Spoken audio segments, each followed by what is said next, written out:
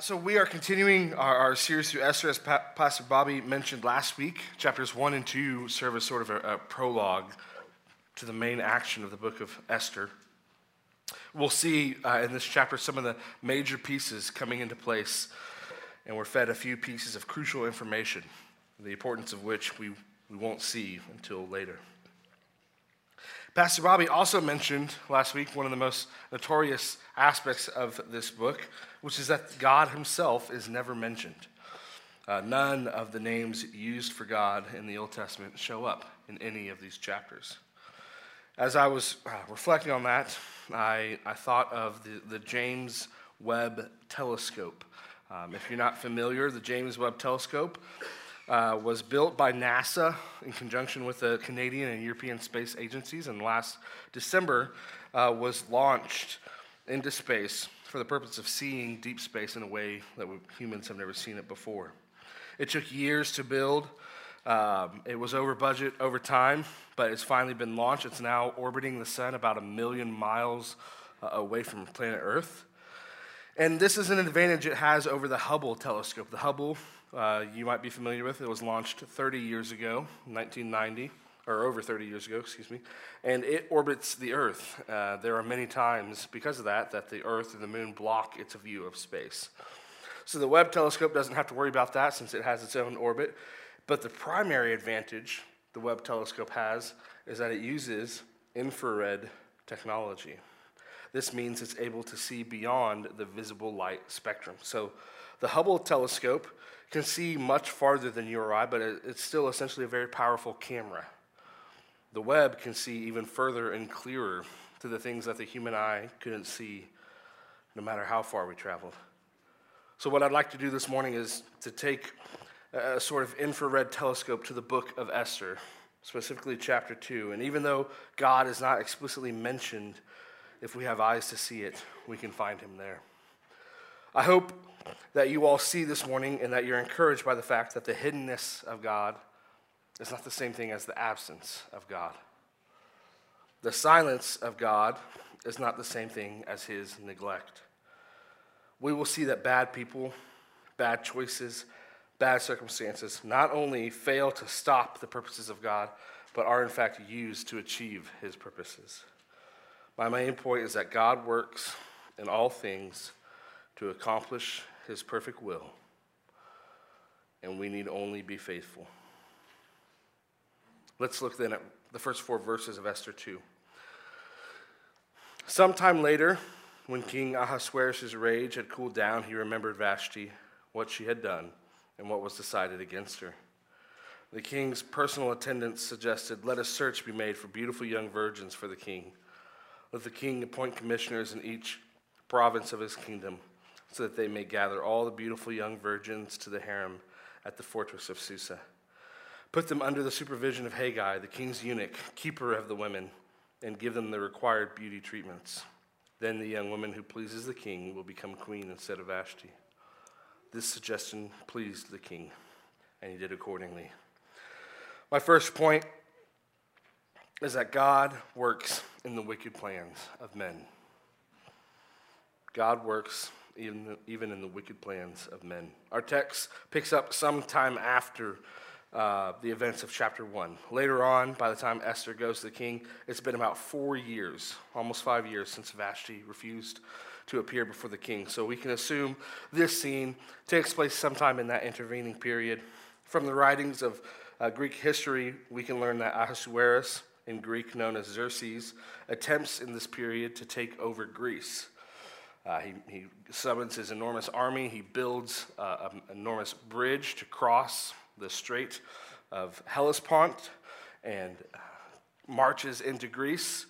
The famous story of the 300 Spartan soldiers slowing him down, not defeating him. They were ultimately defeated. And he does eventually occupy a portion of Greece, but then in fear that he will be cut off from returning to Persia, he leaves without fully conquering Greece, and therefore ends up back in his palace at Susa, dealing with the embarrassment of war and perhaps passing by the quiet quarters where the queen used to reside, regretting his rash actions. He had declared that she would never again enter his presence. And in ancient Persia, the king's edict was eternal. Even the king himself couldn't contravene such a command. So the king's young men hatch a plan. Notice that this is not the king's council, who in chapter 1 hatched a brilliant plan to broadcast the king's embarrassment to the entire empire. Perhaps having realized these wise guys weren't that wise, the king hears out his butlers to see what they have to say. They noticed boss was feeling a little down, so they did what any good friend would do. They recommended an international beauty pageant to replace the queen. In chapter 1, the king threw a 6-month party to show off his enormous wealth and power. And now he's hosting his own personal beauty contest. Tim Keller, commenting on Esther 1 and 2, points out that in ancient Persia, all that mattered about men was their wealth and power, and all that mattered about women was their physical beauty. Aren't you glad we don't live in a place like that? As the teacher of Ecclesiastes tells us, there's nothing new under the sun. Our hearts are not only bent towards sin just as much as these people, but bent in the exact same ways too. We believe the same lies they believed 2,500 years earlier. Even today, a man is judged by the size of his wallet and a woman by the size of her dress. And even Christians, we Christians who know the Bible teaches that God sees not as man sees, we fall into this trap. We get caught up in possessions or attractiveness, assets or power, but we know this is foolishness to pursue. And looking further at Esther chapter 2, we can see that this contest wasn't actually a beauty contest. Looking down to verses 12 through 14, we get some details on how this plan worked. During the year, before each young woman's turn to go to King Ahasuerus, the harem regulation required her to receive beauty treatments with oil of myrrh for 6 months, and then perfumes and cosmetics for another 6 months. When the young woman would go to the king, she was given whatever she requested to take with her from the harem to the palace. She would go in the evening, and in the morning she would return to a second harem under the supervision of the king's eunuch Shazgaz, keeper of the concubines. She never went to the king again unless he desired her and summoned her by name. This is one of the most profoundly vain and selfish ideas ever spoken aloud. Not only that, it is exceedingly wicked. Think of the implications of such a plan. Once a woman entered the harem, she became a concubine of the king. She would live a life of relative comfort and ease, but she would never marry unless the king chose her as queen. If the king liked her, he may call upon her from time to time to join him in his bed, but she would never have his commitment. If he impregnated her, she would not have a father around to help instruct and discipline her children. But we can spread that net of implication even further. Not only are these women ignored in their desires and brought into this harem, regardless of what they want, to satisfy the king's desire for his own pleasure, now there are hundreds fewer marriageable young women all across the empire. There are daughters disappearing day by day, sisters, friends snatched from their social circles, never to return. Families across the empire are broken because the king was feeling lonely that the woman he banished was gone.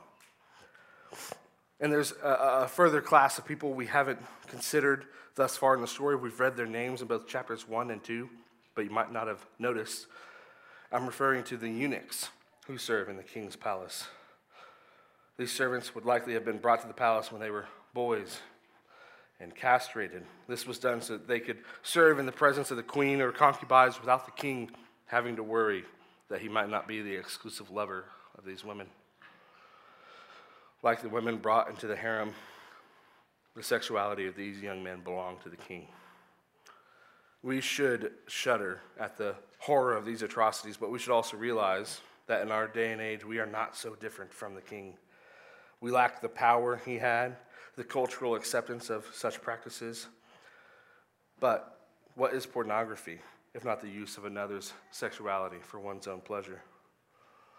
We must confront that our own sins are not so different from those of the empire. So I've spent a good amount of time looking at the wicked plans, but my point here is that God works in those wicked plans. And here is where it's important to realize that there is an enormous difference between something being good and something being used for good. There's a difference between something working out according to God's plan and something according with God's law. And we have a difficulty reconciling this idea that things can be for good and yet not be good, but it's a category that Christians must have. And it's indeed something we already do on a day-to-day basis. Think of vegetables, for instance. We all know that vegetables allegedly are good for us, but yet many of us don't eat them as much as we think we should. This is because vegetables are bad. They taste like garbage. And you can try to argue with me, but the fact is if vegetables tasted like ice cream, we'd all be much healthier. No parent ever has to sit at the dinner table making ultimatums with their children to get them to finish their ice cream. Yet we know God has designed our bodies to benefit from the eating of nasty vegetables. Though it is not enjoyable, it brings about desirable outcomes. In the same way, when we suffer from our own foolishness or especially from the sins of others, it is not enjoyable. We know this is not right, but even in those moments, God is working to bring about desirable outcomes. He is working towards his glorious purpose. We believe even the decisions of men are subject to the sovereign will of God, who is working in and above those plans, superintending all things toward his own end. Think of the account of Joseph. His brothers initially left him for dead, and then for good measure sold him into slavery. He was sinned against by Potiphar's wife, sinned against by his fellow prisoner who forgot to mention him to Pharaoh. And yet, despite all this, when his brothers came to Egypt, what is it he tells them? You meant this for evil, but God meant it for good. You meant this for evil, but God meant it for good. That brings us to our second point. God works in every minor detail. Let's look back at the text, verses 5 through 11. In the fortress of Susa, there was a Jewish man named Mordecai, son of Jair, son of Shimei, son of Kish, a Benjaminite. Kish had been taken into exile from Jerusalem with the other captives when King Nebuchadnezzar of Babylon took King Jeconiah of Judah into exile. Mordecai was the legal guardian of his cousin Hadassah, that is Esther, because she had no father or mother. The young woman had a beautiful figure and was extremely good looking. When her father and mother died, Mordecai had adopted her as his own daughter. When the king's command and edict became public knowledge, and when many of young women were gathered at the fortress of Susa under Haggai's supervision, Esther was taken to the palace, into the supervision of Haggai, keeper of the women. The young woman pleased him and gained his favor, so that he accelerated the process of the beauty treatments and the special diet she received. He assigned 7 hand-picked female servants to her from the palace and transferred her and her servants to the harem's best quarters. Esther did not reveal her ethnicity or her family background because Mordecai had ordered her not to make them known. Every day, Mordecai took a walk in front of the harem's courtyard to learn how Esther was doing and to see what was happening to her. There's a pastor I know of who preached through the book of Esther and titled his sermon series, It Just So Happened That. His point in that title is to draw attention to the many seeming coincidences that take place in this story. And the sheer total of those coincidences can only be explained by the providential care of a loving God. And the way the story unfolds here in chapter 2 shows that to be the case.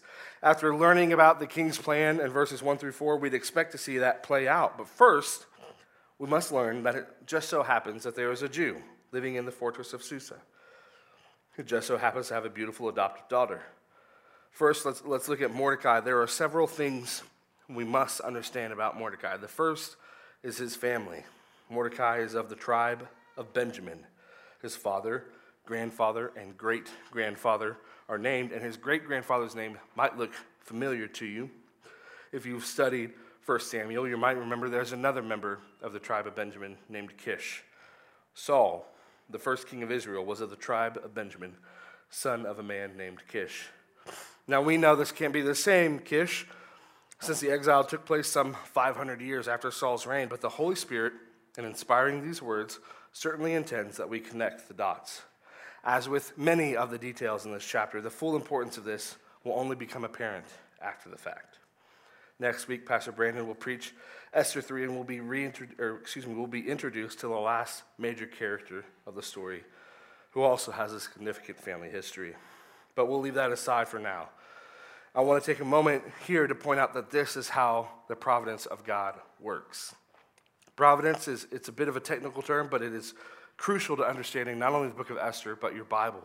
And not only that, to understanding your life. Only when we understand God's providence can we make sense of the things happening in our lives. Louis Berkhoff, a 20th century theologian, defines providence as the continued exercise of God's divine energy whereby the Creator preserves all his creatures, is operating in all that comes to pass in the world, and directs all things to their appointed end. There's a tendency among Christians today, I've done it, I'm sure many of you have as well, and certainly most of you have heard, something described as a God thing. We tend to use this phrase when something we did not plan for and intend turns out in a way we did not expect, but that we recognize as for our good and God's glory. Perhaps you were unable to go on a trip that you had planned because of some unforeseen circumstance, but then while you were supposed to be gone, a loved one falls ill and you're able to be there with them. That's a God thing. Perhaps you didn't get the job offer you really wanted, but then an even better one you weren't expecting comes along. A God thing. You blew out a tire but had an evangelistic conversation while waiting in the lobby of Discount Tire. God thing. What we Christians actually believe is that all the things that happen in our lives are God things, whether we recognize them as such or not. The problem is, like those images captured by the Hubble telescope, we don't have eyes to see everything that God is up to in our lives. John Piper puts it like this: at any given moment, God is doing 10,000 things in your life, and you might be aware of 3 of them. In Esther 2, verse 5, we begin to understand God has been working towards this moment since eternity past. And over the course of over 500 years, he has directed the events of the world powers. He has orchestrated history to set Mordecai up to succeed where his uncle Saul failed. But on that point, I'll digress for now. That's for a later week. We'll move on now to verse 6. And the CSB translation here takes a little bit of the edge off of this verse. It really should read something like, he had been exiled from Jerusalem with the other exiles who were exiled when King Nebuchadnezzar of Babylon took Jeconiah of Judah into exile. I think there's something the author wants us to know about Mordecai here, and that's that he was in exile. We can reasonably assume from the data we have here that Mordecai worked in some official capacity for the kingdom of Persia. He lived in the citadel, the fortress. As we'll see later, he sat at the king's gate. And in Persia, the king's gate wasn't a literal iron door, but instead a large stone building at the front of the fortress, which functioned as a sort of administrative office for the kingdom. So he worked in some capacity for the king, but the really crucial details we need to know about Mordecai were that he was of the tribe of Benjamin and that he was living as an exile, one of God's people in a pagan empire. In this way, we might think to look to Esther as instructive for how Christians are to live among the world today. We too are exiles, living in a pagan kingdom whose home is the kingdom of God, but for now we reside here. We must resist the urge, however, to assign the title of hero too quickly. As we'll see, Mordecai and Esther, if they are heroes of, at best, questionable morality. Just like the sins of David, of Abraham, of Moses, we see that these are complicated people who don't necessarily deserve our undying cheers. Finally, in verse 7, chapter 2, we meet Esther, the title character of this book. We learn her Hebrew name is Hadassah, but for the rest of the story, she'll be referred to exclusively as Esther. And we see a couple more instances of just so happens here. Esther just so happens to be an orphan. And while there's surely a tragic story there, we're not privy to it. Nonetheless, it's an important detail because since she has been an orphan, she just so happens to live with her uncle Mordecai in the citadel of Susa. One final fact we learn of Esther is that she just so happens to be beautiful. And though that may not seem that significant, it is that fact the fact of her beauty that the fate of every Jew in the kingdom of Persia depends upon right now. So Esther is taken into the harem with the other contestants of Persia's next top queen. And notice that we don't hear from Esther at all in this portion of the story. We have no idea whether she went willingly or not. We don't know whether she desired to be queen or not. Whether this is what she wants or not, this is where she finds herself. We see almost immediately that something is different about Esther. See that she has gained favor from the chief eunuch Hegai. This word translated as favor is the Hebrew word hesed, which appears many times throughout the Old Testament. It's often translated as steadfast love, kindness, loving kindness, and it is characteristic of the way God deals with his people. So we see here as she gains favor with Hegai, later we'll see she gains favor with all people, and finally favor with the king. This is God clearing the path for her through his steadfast love to accomplish his glorious purpose. She gets this favor, she receives special treatment, and then we find out an interesting detail. This detail sets up the tension, the whole rest of the book of Esther. In verse 10, we are told she has kept her ethnicity a secret at the instruction of her guardian, Mordecai. This fact, like Mordecai's lineage, is interesting in passing, but takes on titanic importance as the story progresses. The secret is not very consequential right now, but as Haman plots the annihilation of the Jews, this seemingly small detail will turn the tide of history. So we have a few select details that we learn about Mordecai and Esther. Their Jewishness, Mordecai's lineage, Esther's beauty. On their own, none of these are that remarkable. But that too teaches us about how providence works. From our human perspective, the providence of God can only make sense looking backward. It is only after the fact we can look back and see how God was working in those little details to bring about his plan. Only God knows the end from the beginning. That's why he's God and you are not. He often works in ways you would not expect. He even works when we find ourselves in places we shouldn't be, doing things we shouldn't do. Which brings me to my third point. God works in undesirable circumstances. Let's read verses 15 through 18. Esther was the daughter of Abihail, the uncle of Mordecai who had adopted her as his own daughter. When her turn came to go to the king, she did not ask for anything except what Hegai, the king's eunuch, keeper of the women, suggested. Esther gained favor in the eyes of everyone who saw her. She was taken to King Ahasuerus in the palace in the 10th month, the month Tebeth, in the 7th year of his reign. The king loved Esther more than all the other women. She won more favor and approval from him than did any of the other virgins. He placed the royal crown on her head and made her queen in place of Vashti. The king held a great banquet for all his officials and staff. It was Esther's banquet.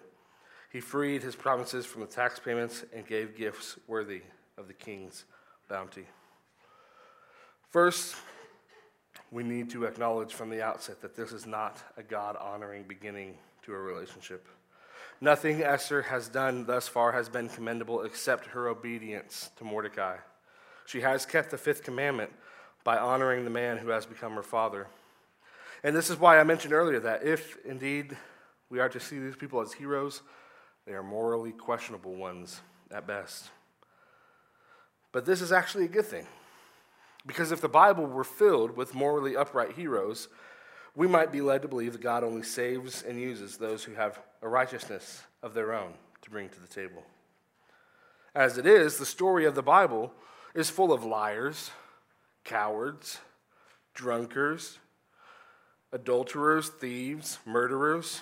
We see people who are greedy, vain, selfish, lazy, arrogant, and yet God saves these people. Not only that, he uses them and raises them up to high places that he might glorify himself in them. That's good news for sinners like you and me. But here, Esther has arrived. After the beautification process, after all that waiting, it is her chance to become queen. She has one night to please the king at the risk of living in the second harem the rest of her life, cut off from her community, waiting on the king to call her name again. And I want to point out here that this is the best the world can offer. The world says, if you are the best of the best, and you do all you can to make yourself even better, maybe I will remember you. Maybe I will call out your name. And if you really exceed all expectations, maybe even I will please you as a spouse. That's the kind of bar you have to clear for the world to offer even a moment of satisfaction. But I know a story of another king. This king is also looking for a bride. But he doesn't say, make yourself beautiful as you can, and maybe I'll accept you. He says, come as you are, and I will make you beautiful. He doesn't demand you glorify yourself so that you might be good enough to stand next to him. Instead, as the old song says, mild he lays his glory by. The King of Kings, though he was in the form of God, did not count equality with God a thing to be grasped, but emptied himself, took on the form of a servant, and being found in human form, he became obedient to the point of death, even death on a cross. Jesus did this. He humbled himself. He died to make the church his bride. And there was no beautification process necessary.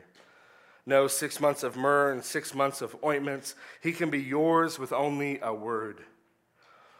If you confess with your mouth that Jesus is Lord and believe in your heart God raised him from the dead, you will be saved. God works in undesirable circumstances. Esther was passed from one man to another. She was under the care of Mordecai, taken to Haggai, then taken to the king. And it seems to us it would be better for that to not happen. But God worked in these undesirable circumstances that he might raise Esther up to a place of power to deliver her people. Jesus, too, was passed from one man to the next. The Jewish council handed him off to the Palestinian kings, who sent him back and finally to the Roman Empire to be crucified. It seemed to his followers at that time it would have been better for that not to happen. That God worked in those undesirable circumstances, that he might raise Jesus up to a place of power to deliver his people. At this point in the story, Esther has risen to queen. She's been put into place for the glorious work that God will do through her. But there is one more detail in this chapter to finish setting up our story. There's one more just so happens in Esther 2. Let's look at the last few verses, starting in 19. When the virgins were gathered a second time, Mordecai was sitting at the king's gate. Esther still did not reveal her family background or her ethnicity as Mordecai had directed her. She obeyed Mordecai's orders, as she always had while he raised her. During those days, while Mordecai was sitting at the king's gate, Bigthan and Teresh, two of the king's eunuchs who guarded the entrance, became infuriated and planned to assassinate King Ahasuerus. When Mordecai learned of the plot, he reported it to Queen Esther, and she told the king on Mordecai's behalf. When the report was investigated and verified, both men were hanged on the gallows. This event was recorded in the historical record in the king's presence. Again, the narrator points out how Esther always obeys Mordecai, saying she had always done so. And that fact helps us understand both this brief anecdote as well as the larger action of the book that we will see later. Mordecai is going about his business. He's literally just doing his job at the king's gate, and he overhears a plot from two members of the king's personal guard. These men intend to kill King Xerxes. Ironically, he will eventually die by the hand of one of his trusted personal guard. But in this instance, he is saved by Mordecai, who sends word to Esther, who tells the king on Mordecai's behalf. In a bit of foreshadowing, these men were hanged on what your translation probably calls gallows. But that's a bit misleading. In actuality, the Persian method of capital punishment was to impale criminals on a large wooden stake. Not quite as slow and painful as the Roman crucifixion, but it got the point across. In the very last sentence of chapter 2, however, we find the final coincidence. The event was recorded in the king's historical record. But that's it. Now, you would think the king owing this man his life would afford him a little more than just an official note in a historical record. And in fact, Persian kings often were known for their generosity, particularly those who had done good for them.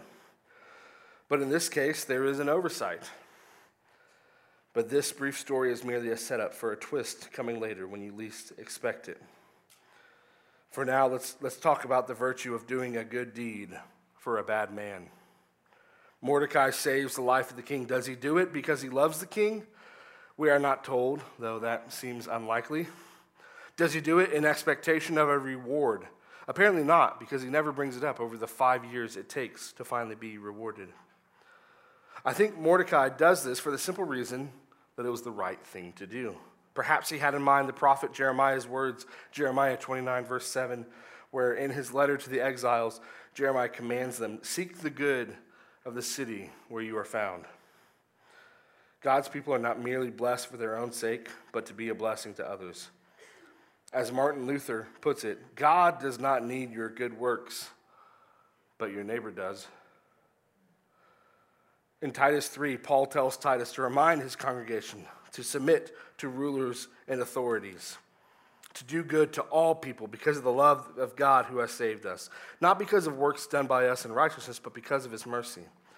And then in Titus 3:8, Paul writes, "I want you to insist on these things, so that those who have believed God might be careful to devote themselves to good works. These are good and profitable for everyone." Paul clearly demonstrates your good deeds are not able to save you. God saved you according to his mercy. But your good deeds are necessary for the profit of everyone else. So we are to do good to our neighbor, as Mordecai did. And we must also not do it for the sake of reward, like Mordecai. Let your good deeds be done in secret, and your Father who sees in secret will reward you. When we demand recognition, we rob God of the opportunity to bless us. The reward we will receive from him blows any other reward out of the water. Some of the most damning words in the New Testament are when Jesus says that when those who do their good deeds in front of others to receive their recognition have their reward in full. There is no reward waiting for them. We, however, must look to the future reward, the kingdom of God, where God himself will be our king and dwell among us. For now, we must endure under the rule of the empire of this world. We must live with the wicked plans of men. We must suffer undesirable circumstances. We must deal with all the details only God can sort out. And in all this, we are called to faithfulness to him who has called us. 1 Peter 4:19 says it like this: "So then, let those who suffer according to God's will entrust themselves to a faithful Creator while doing what is good." I want to close here by reading the lyrics of an old but good hymn. "Whatever my God ordains is right, his holy will abides. I will be still whatever he does and follow where he guides. He is my God, though dark my road. He holds me that I shall not fall. Therefore to him I leave it all. Whatever my God ordains is right. He never will deceive me. He leads me by the proper path. I know he will not leave me. I take content what he has sent. His hand can turn my griefs away, and patiently I wait his day. Whatever my God ordains is right, though now this cup in drinking may bitter seem to my faint heart, I take it all unshrinking. My God is true, each morning new. Sweet comfort yet shall fill my heart, and pain and sorrow shall depart. Whatever my God ordains is right, here shall my stand be taken. Though sorrow, need, or death be mine, yet I am not forsaken. My Father's care is round me there. He holds me that I shall not fall. And so to him I leave it all. Would you pray with me?